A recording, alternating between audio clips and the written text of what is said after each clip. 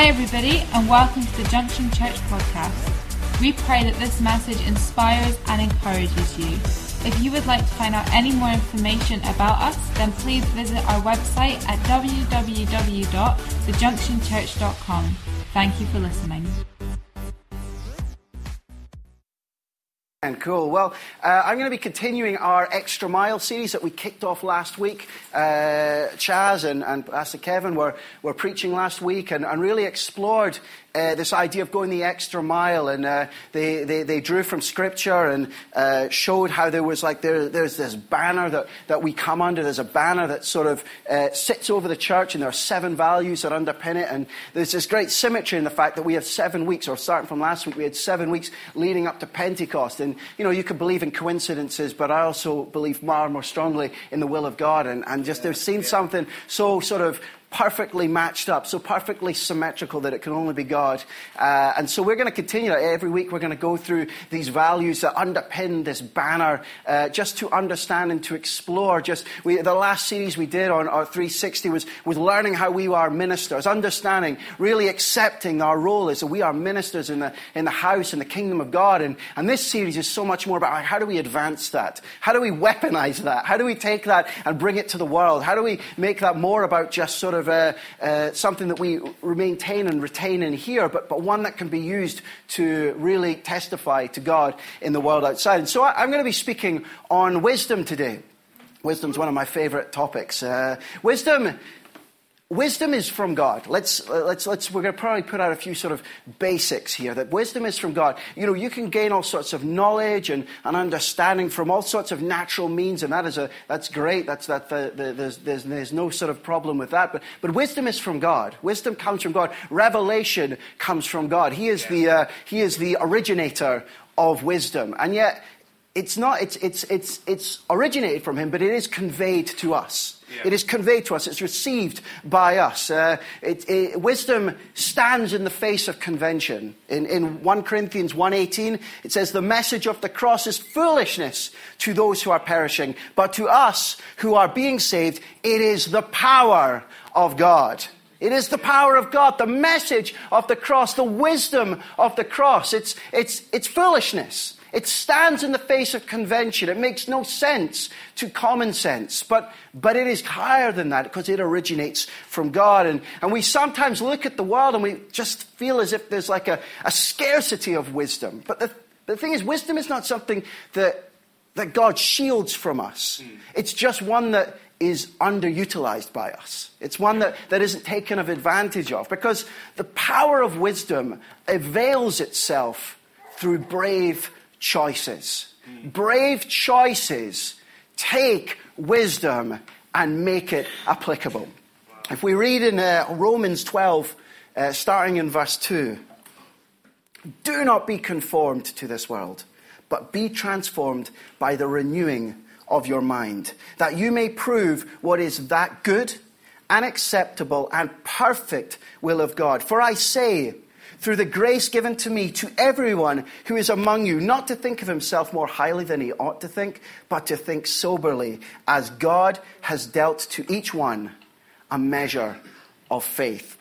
You see, we have every day there is the opportunities for bold decisions. Every day there is circumstances reveal themselves that give us the opportunity, give us that opening to make brave choices, to make bold decisions. The opportunity to go into someone's life and to just, what it said there is to prove the good and acceptable and perfect will of God. We have the opportunity to prove that. That is our calling. That is the brave choices. To go forth, to minister hope into someone's life, to prove the good and acceptable, perfect will of God. To lay hands upon someone, to see healing ministered, that would prove the good and acceptable and perfect will of God. To share the testimonies of our lives, the magnificence of what God has done in our lives and through our lives. What for? To prove the good and acceptable and perfect will of God. These are the opportunities. This is how life unfolds. These are the brave choices, the opportunities to influence and to challenge the people around us to go that extra mile. That is the extra mile, to go out on a limb for another person, to prove the good and acceptable and perfect will of God. But so often we pass up those opportunities. If we're really honest, we definitely take those opportunities, but we often will pass them. We'll pass by them for the ordinary path. The ordinary path, because the brave choice can be forsaken for the comfortable path, to maintain the status quo, because no more than expected. No more than expected. How many times in life is it we just do no more than is expected? But life is full of checks and balances. Every action or inaction has a receipt. We yield a receipt from it. And in those moments of no more is expected, that we act on no more than is expected, there is a dissatisfaction that rises up. You know what I mean? That dissatisfaction on the inside, that dissatisfaction in our conscience, in our spirit, that just knows that brave choice, that junction that was passed by, that is our calling. That is our calling. We are called to make brave choices. I remember when I was young, when I was a teenager, I went to, for a few years in a row, the church that I went to, we had a big youth and young adults group, and we would go down with loads of people from the church. We'd drive all the way down to Coventry. We'd get big mini buses and cars, and we'd all just make our way down there, and it was just a sort of mishmash convoy getting down to Coventry at this place called Stoneleigh Bible Week. And at Stoneleigh Bible Week, we have this massive campsite, and it was just filled with Christians. And we have this massive sort of summer conference, and they would hold, I think it was actually like this sort of market trading centre, but it was cleared out, and we would have these massive meetings in these cow sheds, basically, these enormous cow sheds. And they'd have one for sort of all the adults, and then another one for sort of youth and young adults. And it was outstanding. You know, they would have the big bands of the day, like Delirious, and all those guys would come and minister all throughout the week. And you left. I remember leaving as this young man, this teenage boy, just being like so revved up, so amped up, just feeling like the world was at my oyster, that I could go forth and I was ministering. I was so pumped to evangelize my friends. I remember driving back all the way and just thinking about it and getting out the car at my parents' house and running around at my friend's house straight away just to speak to them, just to see him, because I hadn't seen him for a week. And of course, that was an eternity. And then go in, and I remember going in his front door. I remember it vividly, opening up, going into his living room, and there was like literally every single one of my friends sitting in the living room. It's like, whoa, this is intense. And then the next thing they go, oh, we hear you've been at a Bible week. And already I'm thinking, this is not how I intended this to go. They're like, are you going to get us saved? Are we all going to hell? And I'm already like, oh no, I'm on the back foot already. I recognize this was not how I planned it out in my head. The 15-hour car drive had gone completely differently from this. And there I am standing in front of all of my friends who know me, know my name, know my middle name even. And I just shrunk back. I shrunk back and just took my seat. I didn't put it any further, didn't push it any further. I shrank from the brave decision. The brave decision just seemed too much, and I shrank back from it. And what I found with brave choices, bold decisions, is you don't often get a run-up. You don't get much advanced warning. Sometimes you do. Sometimes you spend the whole weekend thinking about what you're going to have to say on Monday. But often, it's suddenly. Comes out of nowhere, and it has to be like a reflex. The brave choice has to be a reflex. It has to be on the inside. You can't pretend it because it happens too quickly. So often we don't get a second shot at it. Grace is our second shot, but brave choices don't often have that luxury. We don't get a second choice, a second chance. And so my question is, what is the key to brave choices? Where do we find the place where we can be brave? Where we can make those choices, we can make that wisdom count in our lives and the lives around us. So one thing is, I think conventionally we would all sort of think that if we believe something, if you believe something strongly, then when the time comes and the corresponding decision is required, then we will make it. That our brave decisions, our brave choices, are related to the strength of our belief. But social sciences and psychologies and research in this has shown that actually belief systems aren't the primary motivator when making decisions. The primary motivator is a thing called thresholds. Thresholds, to put it in another ways, is our willingness to cross the threshold of social acceptance. The threshold is social acceptance and how willing we are in a moment to contravene that, to infringe upon that, to step over the threshold of social acceptance. Let me give you a couple of examples. A number of years ago now, Pastor Kevin and Cheryl invited Laura and I to travel with them to Iceland to minister. And it was tremendous. It was great. We went along and we never really spent any time like that before with them. And we went and we ministered in this INC church there. And we had to fly back, I think, on the Tuesday. And we had to fly really early.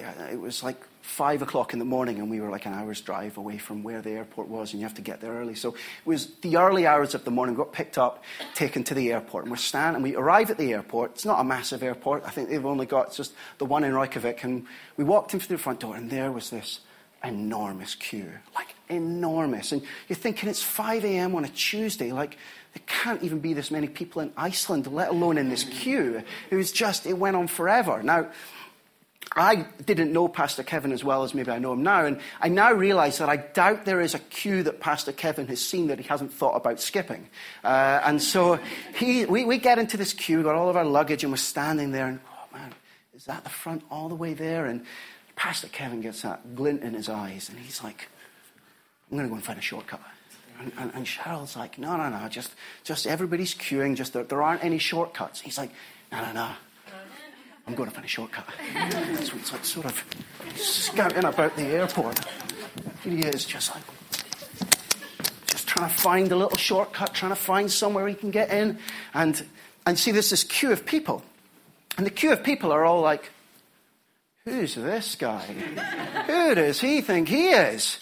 There's a queue to be respected here. I think he's trying to find a shortcut.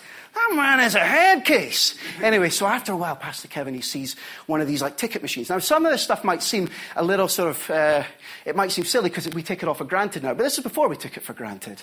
The internet was still just a good idea. And so he finds this ticket machine. And so there he is. Everyone's looking at him, and me and Laura and Cheryl standing going, this is getting bad. He's gonna have to walk back to the queue. It's going to be so embarrassing. I feel bad for him already. And it's like, what is he typing? Does he even know how to type? Is he playing chopsticks? and then he comes back over, and we're like, oh, this is going to be awful. We've got like another 3 hours in this queue, and all the people in front of us are going to be thinking, check that guy. He fought the queue, but the queue won. And he comes over, and he's like, grab your luggage, guys. We're going to baggage drop-off. And so we all went to baggage drop-off, and we walked past all these people in the queue, and you could see wives turning to husband going, why didn't you do that?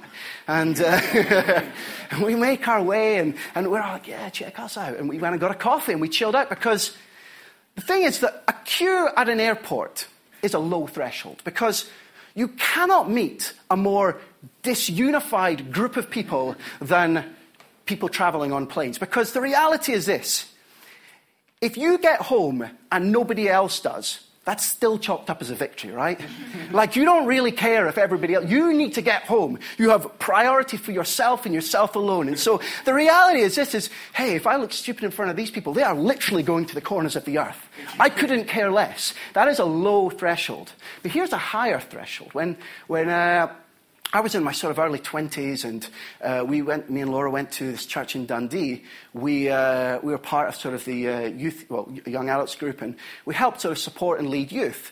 And during the summers, we would have these long sort of summer programs just to sort of bring the young youth in and just give them something to do and something to aim for, and just a place where you can sort of build into their lives. And at the end of the summer, we were like, we should do like a big sort of get together. We should do what we called a catch, where everybody kind of invites their friends, and we'll have like a big sort of outreach to the youth and their friends and stuff like that. And it had been like week 6 of the holidays. And so by week 6 of the holidays, like your teenagers they're bored with the Xbox.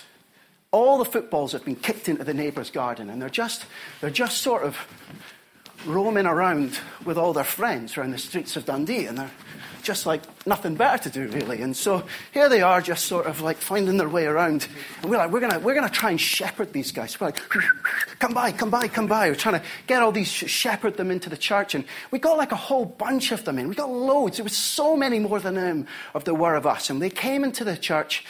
We fed them hot dogs, we fed them burgers, and then we'd say, oh yeah, come along, we're going to have great music. It was worship. And brought them in, and they're all kind of, it was funny because they were all kind of overcompensating their coolness, because they all realized they were in church, so they all had to kind of like front a little bit so that they didn't seem like uncool. It's like, oh, check this place out. Hey, yeah, F this place, man. Do you want to get drunk after this? Yeah. Totally overcompensating. And so we brought them in and played some worship, and then our young adults pastor got up and he preached a message, and it was a great message. I don't remember it. And at the end of it, he must have chosen, and I suspect this was completely by accident, but he just chose a particular combination of words that had a very unexpected effect. He just did his message, and then he said, we're going to pray a prayer for salvation. Everybody pray along. And everybody prayed along. And at the end of it, he said, look, if you haven't prayed that prayer before, put your hand in the air. Now, that's shorthand. We all know that's shorthand for, if you've not prayed that prayer before, but you mean it, and you want to have a relationship with God and accept him into your life, then put your hand in the air. But he just said, if you've not prayed that prayer before, put your hand in the air. So there are clearly some people on the front row who are like, well, I literally haven't prayed this prayer before, so they put their hands up. And then the people who were sitting behind them must have gone, oh, man, they've put their hands up. I mustn't have understood the question. I better put my hand up as well. And the people behind them are going, I wasn't even paying attention. But everybody's put their hand up, so I better put my hand up. We're all standing at the back going, check this out, it's revival. It was amazing. So the young adults pastor is like, come on, if you've put your hand up, then, we've got a room at the back where we can pray for you and give you a Bible and just tell you about your decision. So all these youth go down, and we're like, wow, this is amazing. This is way bigger than we expected it to be. It's like 100 youth went down, and some of the people who've been praying for them came back up, and we're like, wow, that was amazing. They go, yeah. Most of them didn't realize what they'd agreed to. Most of them just sort of, anyone who did was basically, well, I hadn't prayed the prayer before, so I thought I was supposed to put my hand up. There was this high pressure to conform. There was this high threshold whereby, well, one person does it and everybody thinks, well, we should all do it. That's a high threshold to conform. That is where your decision is basically where it goes with the group. It goes with what everybody else is doing. And brave choices are not hampered by flaws in our belief system. Rather, it's the tension of drawing away from social norms. That's what the real obstacle is when it comes to making brave choices. Do not be conformed to the world, Romans 12. Do not be conformed to the world. Have you noticed, like when you're in church, when you come in on a Sunday and we sing our songs and we are affirmed and we are encouraged, and that mandate that we all stand under, that mantle that sits upon us is reinforced, and we come out of this place and we're like, man, we're going to take the world. We feel on fire. It's like Union Street. Here we come after Pizza Express. And we're all amped up. We're all ready. And we go. And then Monday morning rolls around and we're getting in there. And then the cloud of witnesses, that great cloud of witnesses that encourages us, it's a little more distant. It's a little more muted. And we find ourselves conforming once more. We conform once more because the threshold is there and the appetite to go the extra mile is just, it's not there anymore. Have you noticed that? Have you noticed how we change in ourselves? So if it's the threshold of social pressure that compromises our decisions, not deficiencies in what we believe, how do we harness that dynamic? I don't want to talk about how do we go around it, how do we circumvent it, how do we go through it? How do we take that and make it work? How has God equipped us to make that work for his kingdom? If you join me in 2 Chronicles 9 verse 3. When the Queen of Sheba saw the wisdom of Solomon, as well as the palace he had built, the food on his table, the seating of his officials, the attending servants in their robes, the cupbearers in their robes, and the burnt offerings he made, or the ascent by which he went up to the temple of the Lord, she was overwhelmed. She was overwhelmed. What that is, that's a tremendous example of how God empowers us to create our world according to his design. To take his design and make it manifest. Make it something that is built according to God's wisdom. And it establishes this atmosphere, an atmosphere where people are covered and they are able to flourish. There's wise living is living with fruitfulness, with purpose that is strong, and it leads those around us. It leads those around us, and it blesses them. They are blessed by our words, and they are blessed by our care. That is what the design of God, that is what God has created. Our extra mile creates a slipstream. A slipstream where others can fall in behind. As we plow on, it brings other people's on. Because going that extra mile is having the confidence to set a new threshold. Yeah, it is setting a new threshold rather than being conformed by the old. Yeah, it's so good. Being conformed. So where do the origins of that confidence rest? The confidence to go the extra mile. The confidence to set a new threshold in spite of the social norms. If we continue in Chronicles 9 and we jump to verse 7. Happy are your men, and happy are these your servants, who stand continually before you and hear your wisdom. Blessed be the Lord your God, who delighted in you, setting you on his throne to be king. For the Lord your God, because your God has loved Israel, to establish them forever. Therefore, he made you king over them, to do justice and righteousness. See, living in right standing, in close proximity to God, it leads us into wisdom. Yeah. It's that proximity, like it says, his servants, his men, they stood close by. They were in close proximity. And they got the wisdom. It was just being nearby. And it is something that is self-perpetuating, because wisdom, it draws you in and it prioritizes God's presence. Yeah. It prioritizes it. If you think of Jesus, when Jesus needed to make strong choices, brave choices, he retreated from the crowd. He retreated from his followers. In Luke 5, verse 15, yet the news about him spread all the more, so that crowds of people came to him, and he healed to be healed of their sickness. But Jesus often withdrew to lonely places and prayed.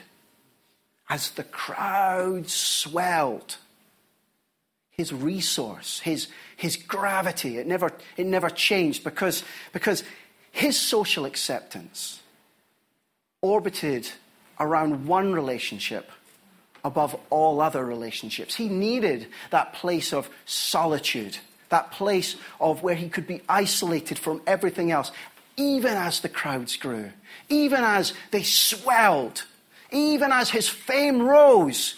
He retreated to have that place alone with God. I used to do it a lot more, but I used to go hill walking, and there are just these moments when you're on your own and you might find yourself in a little valley or just kind of trudging up a little path somewhere, and you just recognize you're completely on your own, and you look around and you marvel at the beauty of it, and they're just these, I have pictures of them in my head, of just these moments, you feel like you're in that place of solitude and you believe that God could just speak anything into your life in those moments.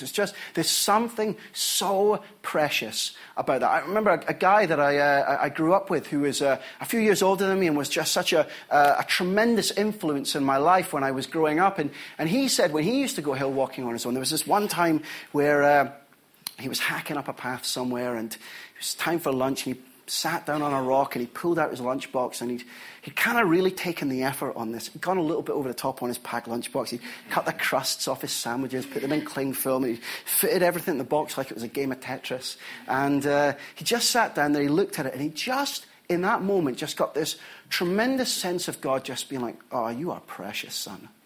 You are precious. Like a father would say to a son, just to like really just reassure them. Just let them know that, man, you mean the world to me. You are so precious. Look at all this effort you've done just to go for a walk. That's really precious. And you know what? You cannot get those moments. It's impossible to get those moments in the crowd. You just can't. Those moments, those affirmations are reserved for the place of solitude. Amen? That only come when we set aside the time to deepen that relationship, to seek God and hear his voice. Yeah. If we want to encounter God, we have to remove ourselves from the world. In Psalms 40, verse 4, blessed is the man who makes the Lord his trust and does not respect the proud, nor such as turn aside to lies. See, here's the crux of the matter. Here's the difference between believing in God and having faith in him. Do you trust him? Do you trust him? Do we trust him? Trust is built upon the foundation of a relationship. Yeah. That's what trust is. It's I know you.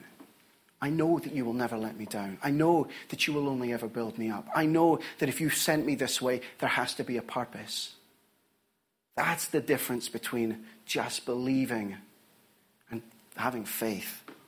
Do you know him? Have you made that space in your life, that the forest of busyness that surrounds us? Have we cleared those trees? Have we cleared enough space that we can have communion with God? That we can have relationship with God. That is what makes bold choices, brave decisions possible. Yeah. Because trust is drawn from shared experiences and intimate interactions. When I was 17, I left home and moved to Glasgow to go to uni. And at the time, I've mentioned it a few times, I was pretty compromised in my faith. But my mum, who was very diligent and very wise, just said, look, just find a church. Just find a church, go to the church, and the rest of that stuff will get worked out. Just find a church. And so, even though I didn't feel particularly sort of motivated to, I went and found a church. I don't really know, I can't remember how I found this church, because it was like 2000, and even if churches had websites, I certainly didn't know how to find them. So maybe someone told me about it, or I got given a flyer, or I don't know. But I found this church, and I got up one morning, and I walked to the church, and I got to the address, and I was sort of standing there, and it just didn't look like a church. It didn't look open. I was pretty sure I was at the right address, but I didn't know if I was supposed to go in. I thought I was at the right time, but I didn't know if I was. And I stood outside there, and in honesty, I was probably a little bit hungover. And I stood there, and I was really wrestling with, I don't really want to open the door, because what if I wasn't supposed to walk in? It'd be really awkward, and I'd look really stupid, and I wasn't even 100% sure if I wanted to be there or not. So I'm standing outside trying to sort of convince myself that I tried hard enough today, and I could... Until, as I'm standing out there, I hear this familiar noise. I hear this sound that I recognize, a sound that I know means that I'm welcome in. I began to hear song of worship.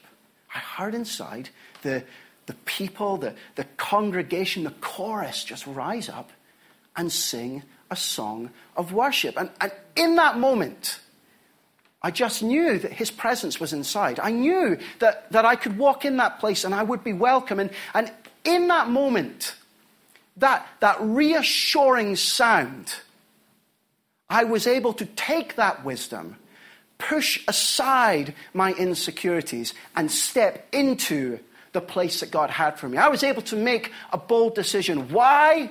Because I recognized the presence of God. I recognized that I could join that chorus. I could sing that song. I could be in the place of praise and thanksgiving. And that's where I wanted to be, despite my compromise, despite my flawed beliefs. I knew that was how I would cross the threshold.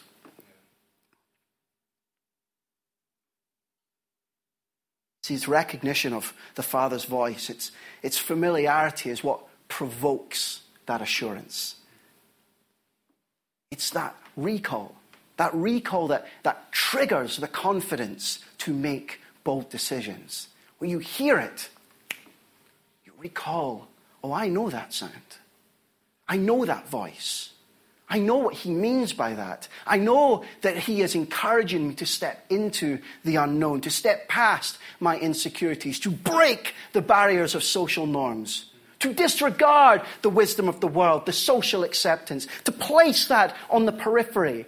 I have been called into his house. I have been called into wisdom. I have been called into brave choices. And it's that recall that bridges the gap between well-intentions and the conviction to press ahead, to press into the fullness of God.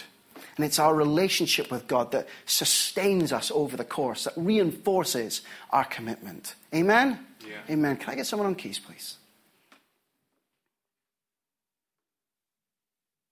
I don't want to put across that we all know that it takes bravery to step out of the shadow of conformity, right? It takes bravery. In Daniel 11, verse 32, those who do wickedly against the covenant, he shall corrupt with flattery, strong, and carry out great exploits. Greatness of our exploits is directly proportional to our relationship with God. As we reserve that time, as we deepen our relationship with him, it helps us to harvest the boldness we need for great exploits, to carry out those great exploits in his name. When we make brave decisions, when we make bold choices, do you know what it does? It enables the next one. And it enables the one after that. And it enables the one after that. That is your extra mile right there. Because you have extra miles that roll over and over and over. Because we don't just stop at one extra mile. The extra mile is a combination, is an accumulation of all of the brave choices, which is a representation of the deepness of our relationship, of the depth of that intimacy, of the time that we have set aside as we've cleared our schedule to allow God to speak into our lives, that when we need to, we recall that's his voice.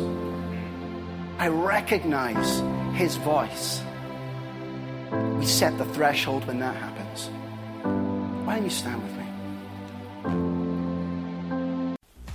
Thanks for listening. If you have any questions or you'd like to find out contact information or service times, then don't forget to visit our website www.thejunctionchurch.com. God bless.